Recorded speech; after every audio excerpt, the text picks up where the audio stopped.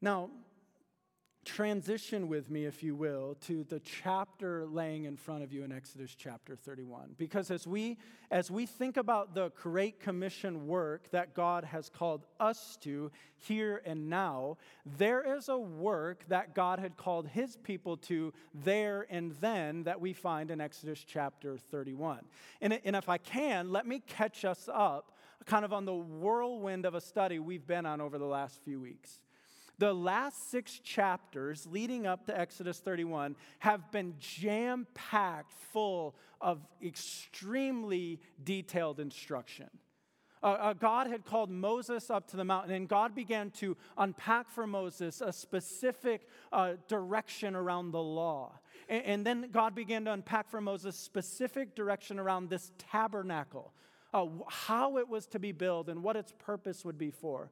Last week we looked at God giving a specific instruction for the priestly garments and all that was to go into that. And so over the last few chapters in the book of Exodus, we know very clearly what is to be made by the people. We actually know very clearly how it is to be made because God gives specific instructions.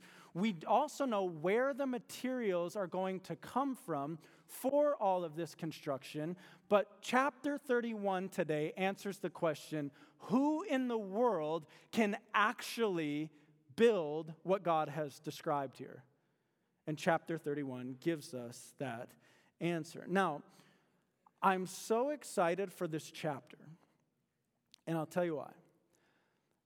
I think we can read things like this, and at first pass go, okay, that's super interesting. I'm glad to know the detail God gives and the direction he gives of who's going to build a tabernacle, how he'll call people and empower people for that work. But I think sometimes we just read this as informative. And we'd never make the jump to the transformative principles God has here. Because God is going to call some very specific people there and then to a very specific work. But listen to me now. God has called us as his people to some specific works for us here and now. And so what are the principles we're going to find in this chapter that actually empower us for the specific calls and works God has called us to as his people here today? And that's what we're going to find in this chapter. And so let me tell you how today's going to work. I'm going to camp out in the first paragraph of Exodus 31. I mean, we have been flying through chapters over the last few weeks. We're going to camp out in one paragraph primarily, and I really want to look at how God empowers his people for the work he's called them to. The second paragraph of chapter 31 then is all about Sabbath rest. God's going to bring up this idea of Sabbath again. And it's really neat how these two things are so connected in this chapter. But I'm actually going to give that paragraph to you for some homework leaving here today. And we'll get to that when we get there. But the big idea for today is simply this. God gifts us to do his work and gives us rest from that work. These are the two parts you clearly see in this chapter. The first paragraph, God gifts us to do his work. And then the second paragraph, which you'll do some self-study on, and God gives us rest from that work. So let me pray. Let's ask for God's help, and let's see what he has to say to us today. Father, we need you. Every hour we need you. Every day we need you. But as we gather with your word open in front of us, we just recognize, Lord, that apart from your Spirit, the work of your Spirit, opening our eyes to see, giving us ears to hear, helping us spiritually discern the things we find in your word, Lord. This will just fall on deaf ears, and Lord, we don't want that. We're here for you, Lord. We want to be taught by you, Lord. We want your word to speak powerfully to our hearts, Lord. Do a work in us today, Lord, I pray. In Jesus' name. Amen. So let me just give you the first point here right off the bat. It's this. God's Spirit empowers God's people to do God's work. All in agreement of that, say amen. Amen. God's Spirit empowers God's people to do God's work. Now, where am I getting this? Let's look in our Bible, Exodus 31, verse 1. The Lord said to Moses, "See, I have called by name Bezalel, the son of Uri, son of Hur, of the tribe of Judah, and I have filled him with the Spirit of God, with ability and intelligence, with knowledge and all craftsmanship, to devise artistic designs, to work in gold, silver, and bronze, in cutting stones for setting and in carving wood, to work in every craft. And behold, I have appointed with him Aholiab, the son of Ahisamach of the tribe of Dan.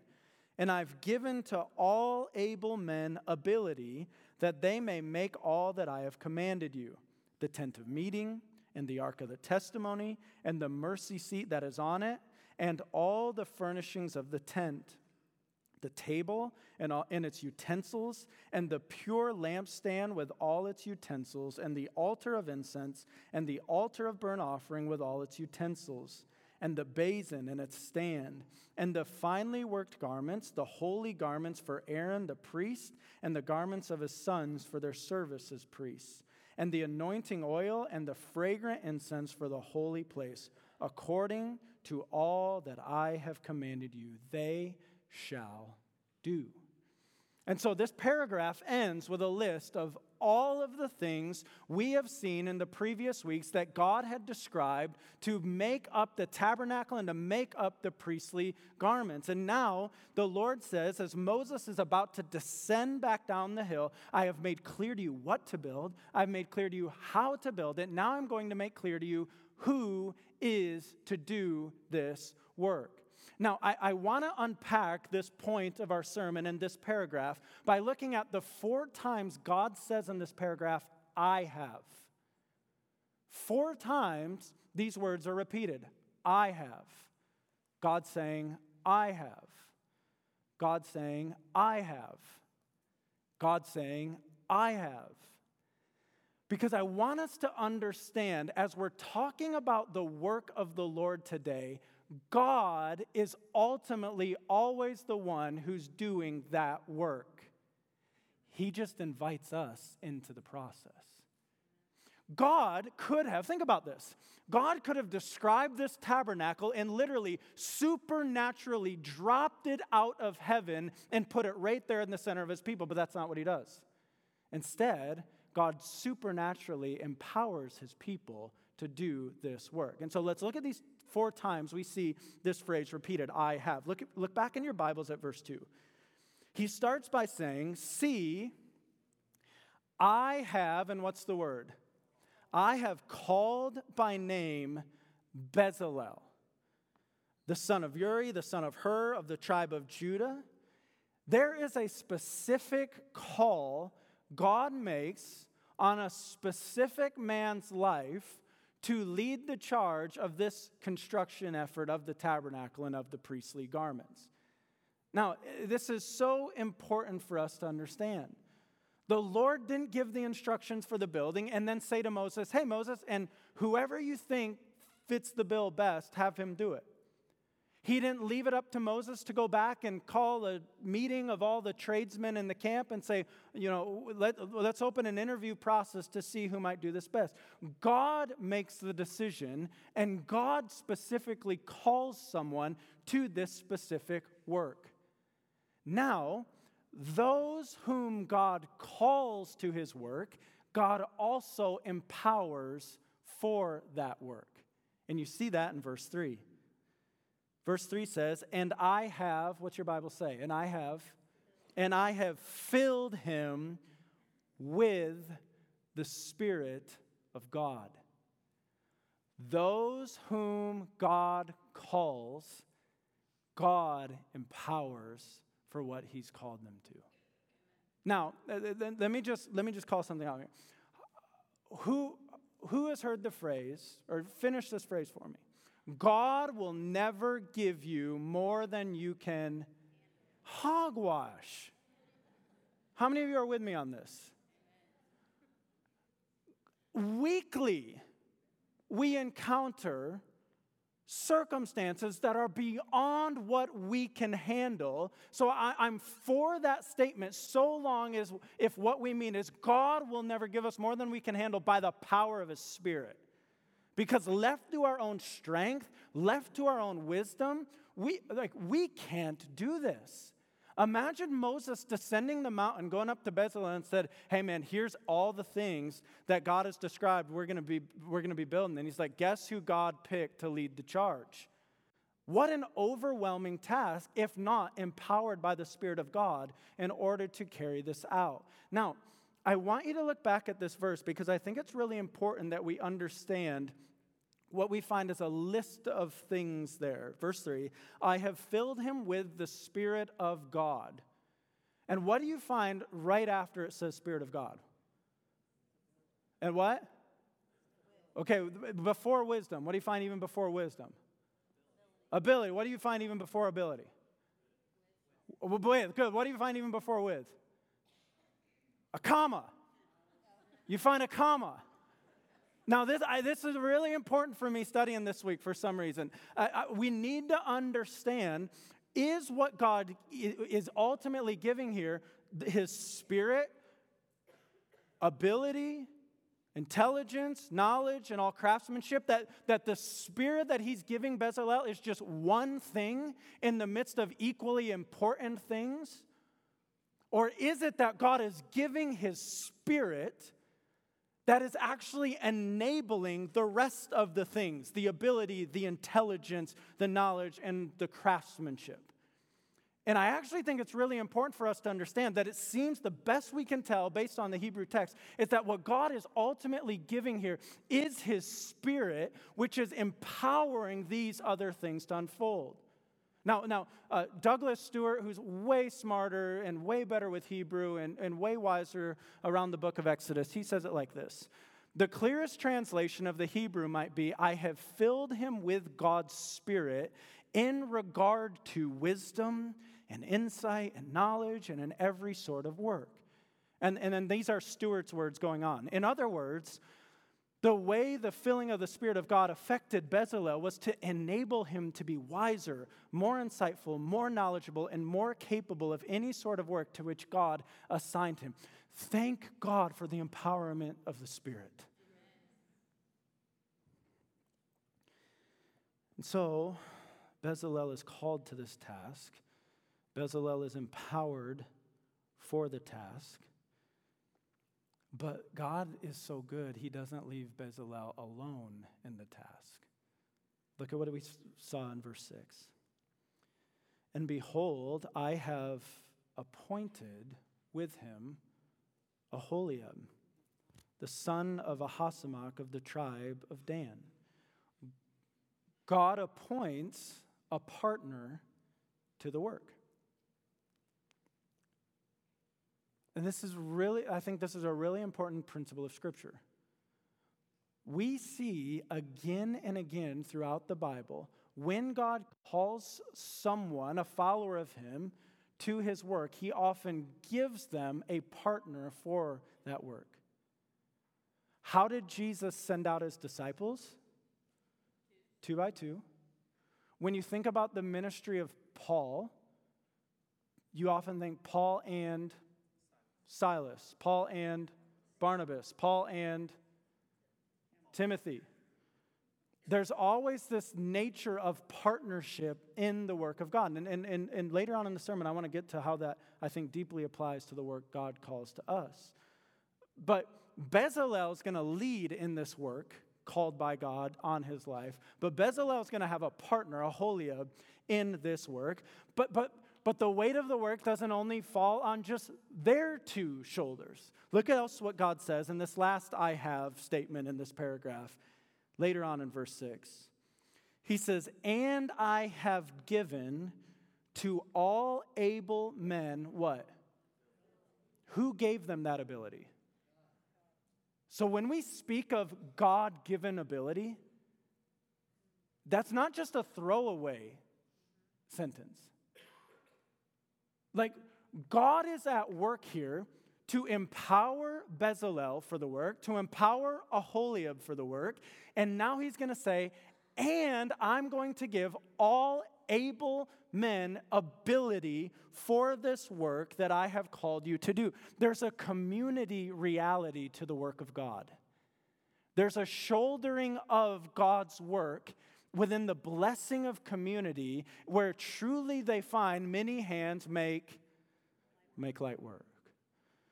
And so you see these principles at play here and how God calls and empowers and equips his people there and then for this specific work.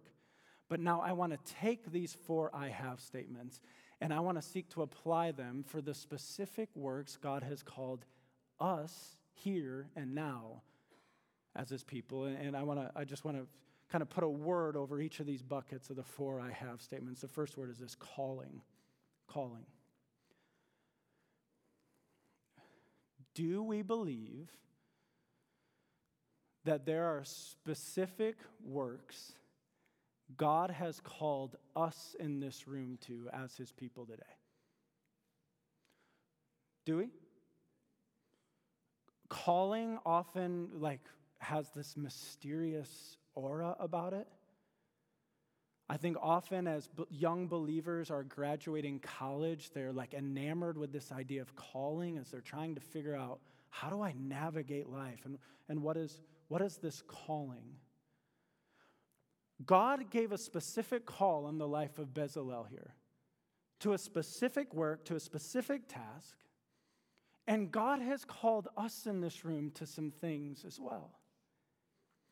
The moment we saw our sin, the Spirit opened our eyes to see our sin. We saw that as sinful people, we were separated from a holy God. We saw that we desperately needed a Savior to pay or atone for the penalty of our sin. And the moment our knees hit the ground and we truly believed in Jesus Christ, we were called to Jesus. As disciples of Jesus, there's things we're called to follow him in.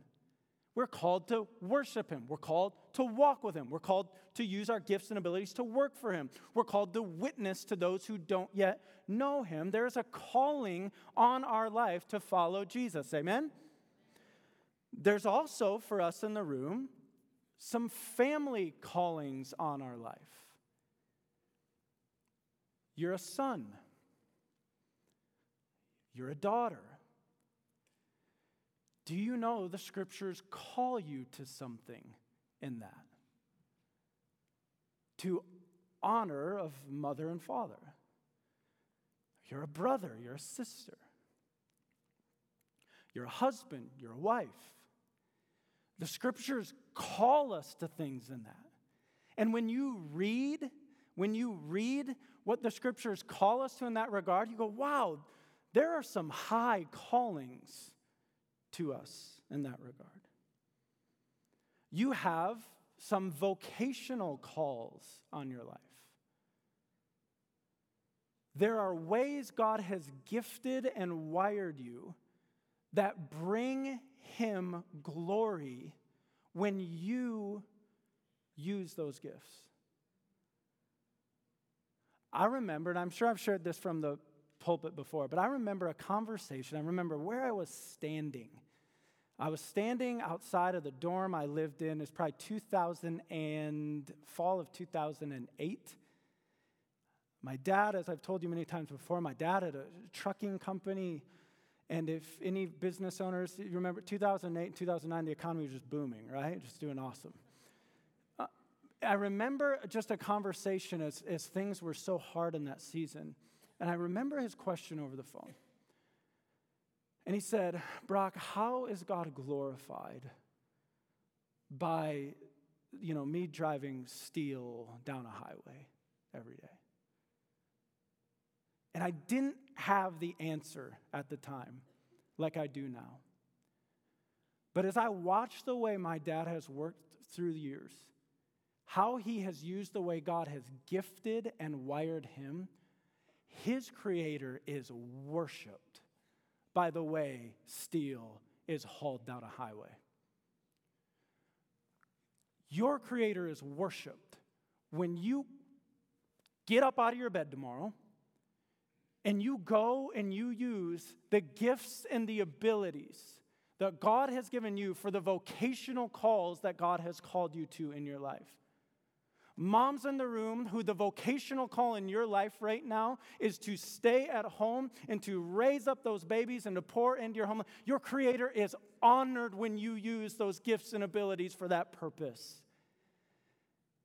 I'm passionate that we understand work calling, vocational calling, and how God is glorified when He's like, yes, I made you to leverage those things. You with me on that?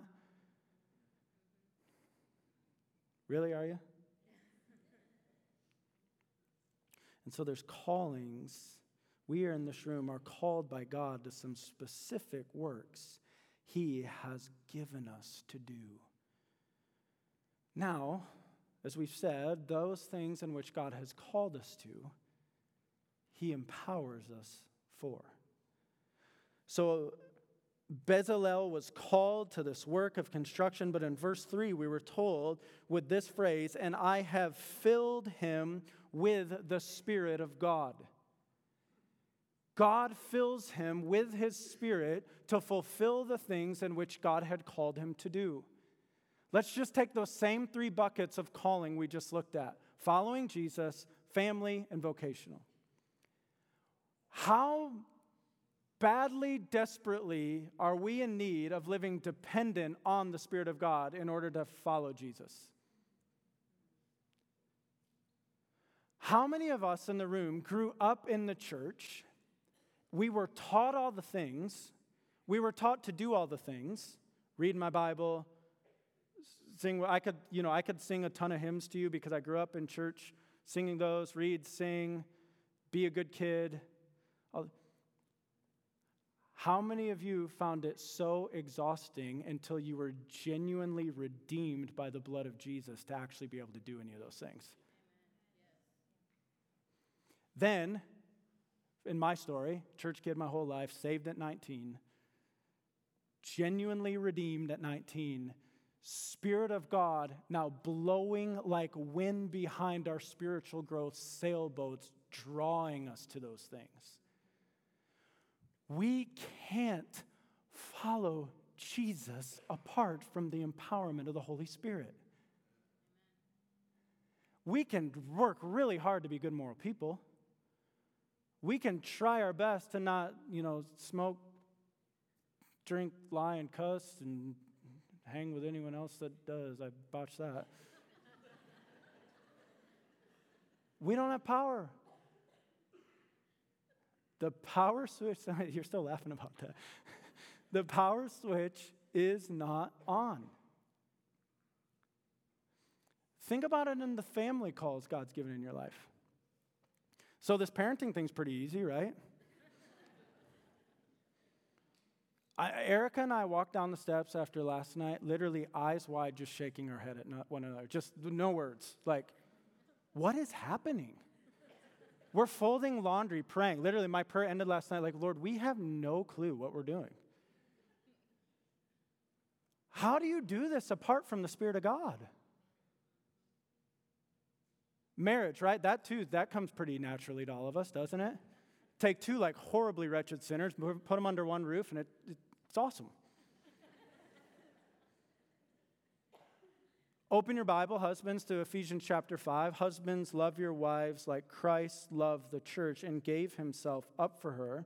Who closes that and goes, I'm crushing that?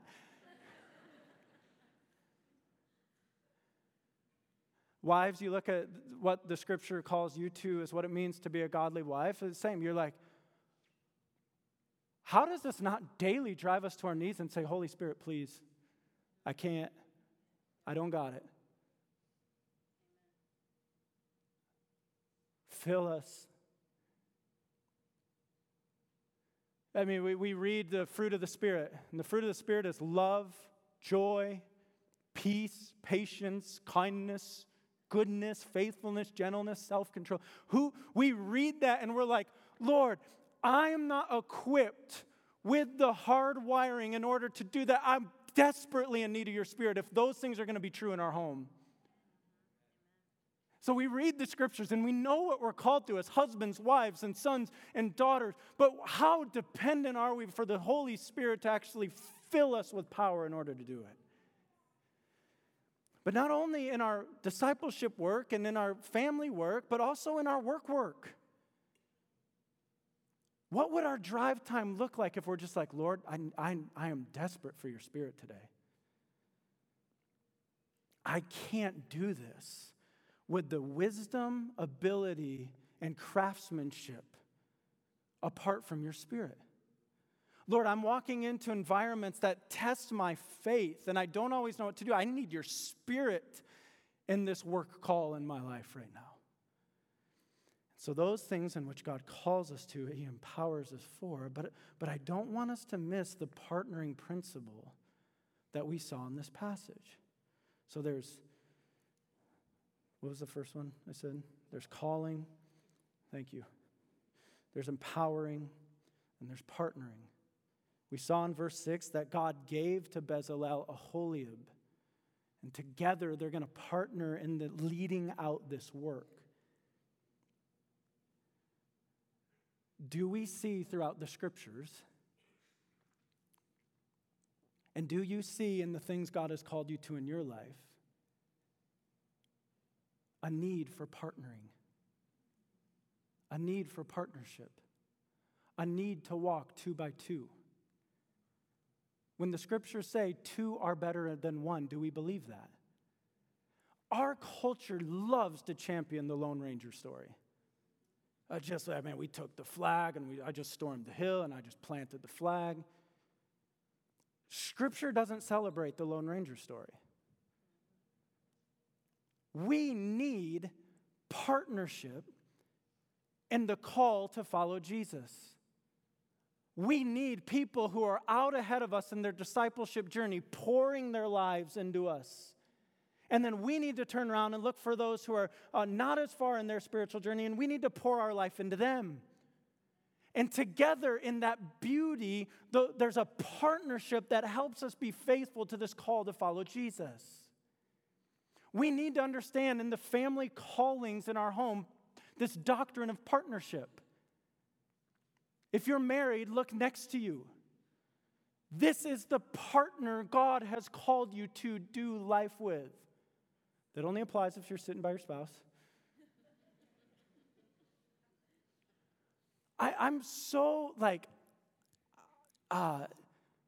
sometimes I think we functionally operate in marriage like we're still 2 independent people who now just live under it, kind of with a shared budget and shared living quarters. And y'all, listen, I'm not coming at you. I lived like that. Like so much of the early days of this church plant was Lone Ranger mentality. And Erica would be like, I see some things. I'm like, we'll be all right. Husbands, how's that usually work out? 6 months down the road, I'd be like, hey, man, I just saw some things. Erica's like, yeah, 6 months ago, I kind of saw that one coming. Don't fight the blessing of the partnership God has interwoven into a theology of marriage. Do life together. In the family callings, brothers and sisters in the room, siblings, you need to partner to know how to help one another, to honor the scriptures, to honor your father and mother. You need to come together in partnership on that. How about for our vocational callings? We need to go find, men in the room, go find other men in your workplace running hard and fast after Jesus and lock arms and say, we need to do this together. Women of God in the room, go find the other women of God in your workplace, lock arms with them and say, we need to do this together because 2 truly are better than 1. And so you see in this, as God calls them to a specific work, He calls them, He empowers them. There's a calling, there's an empowering, there's a partnering, but then again, there's something even wider than just partnership. Calling, empowering, partnering, and then the last bucket I'll say like this, communitying. There's a communitying. When you see in the scripture here that God has given to all able men ability, God has invited this to be a community work. And do you know in the works that God calls us to for His glory, He delights when the community comes together for those works. We need to know how to function like a community, helping one another in the specific calls God has given to each of us. So you might have specific calls that differ from other people in here, but it doesn't mean that you're to pursue those specific calls in isolation. You invite the community in. Help me. What am I not seeing? I don't have this tool. I don't have this gift. You do. How do we come together on this? We need to know. Let me just bring us back here in these closing minutes. Let me just bring us back to a theology of what's happening right now. Let me remind us, we are not right now at a weekly event. This is not just an event we attend where we show up, listen to talented singers, lead us in some songs, hear just a message on, preaching the word. We are here as a body, and we are here interconnected as a body. We desperately, you do need the songs sung from the stage, and you do need the preaching of the word from the stage, but we also need all that's going to happen of all the one anothering in the lobby. And man, I would just encourage us as a church. It happens more organically when we are smaller and in a school, and it gets harder as everything starts to feel like it's growing and more formal. I would encourage us, when you go into the lobby, don't just settle for conversations like, rainy out today. Yep. Good Thanksgiving? Yep. Let's ask one another, what's the biggest burden in your life? Geez, man. Let's go there. Let's figure out how do we truly do this together?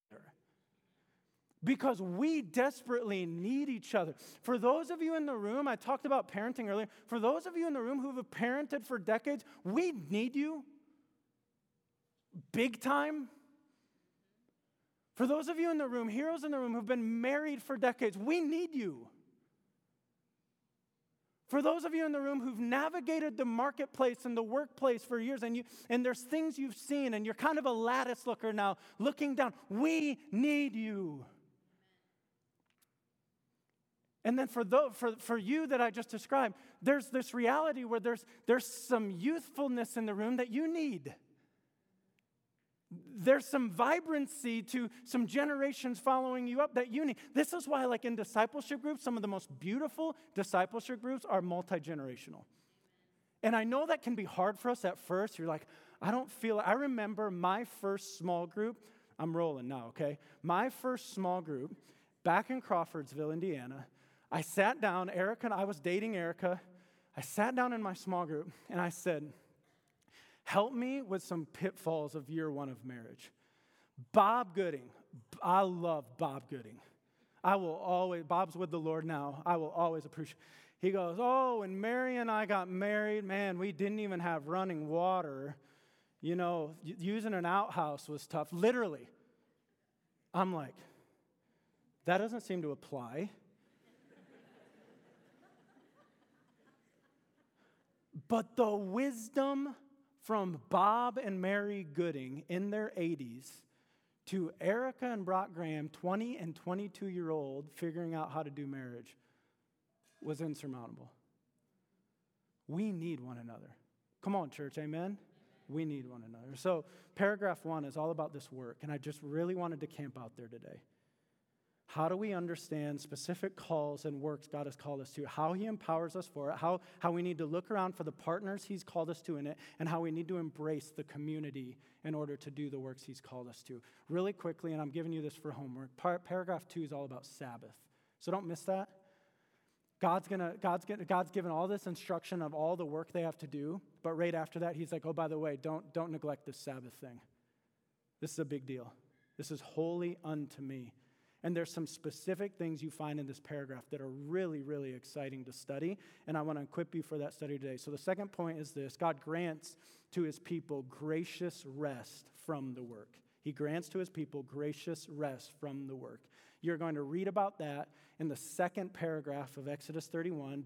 Really do this study this week. Take some time, build it in your quiet time, and spend time here. Because when we're back together next week, I'm picking it up in 32, and we're talking idolatry, okay?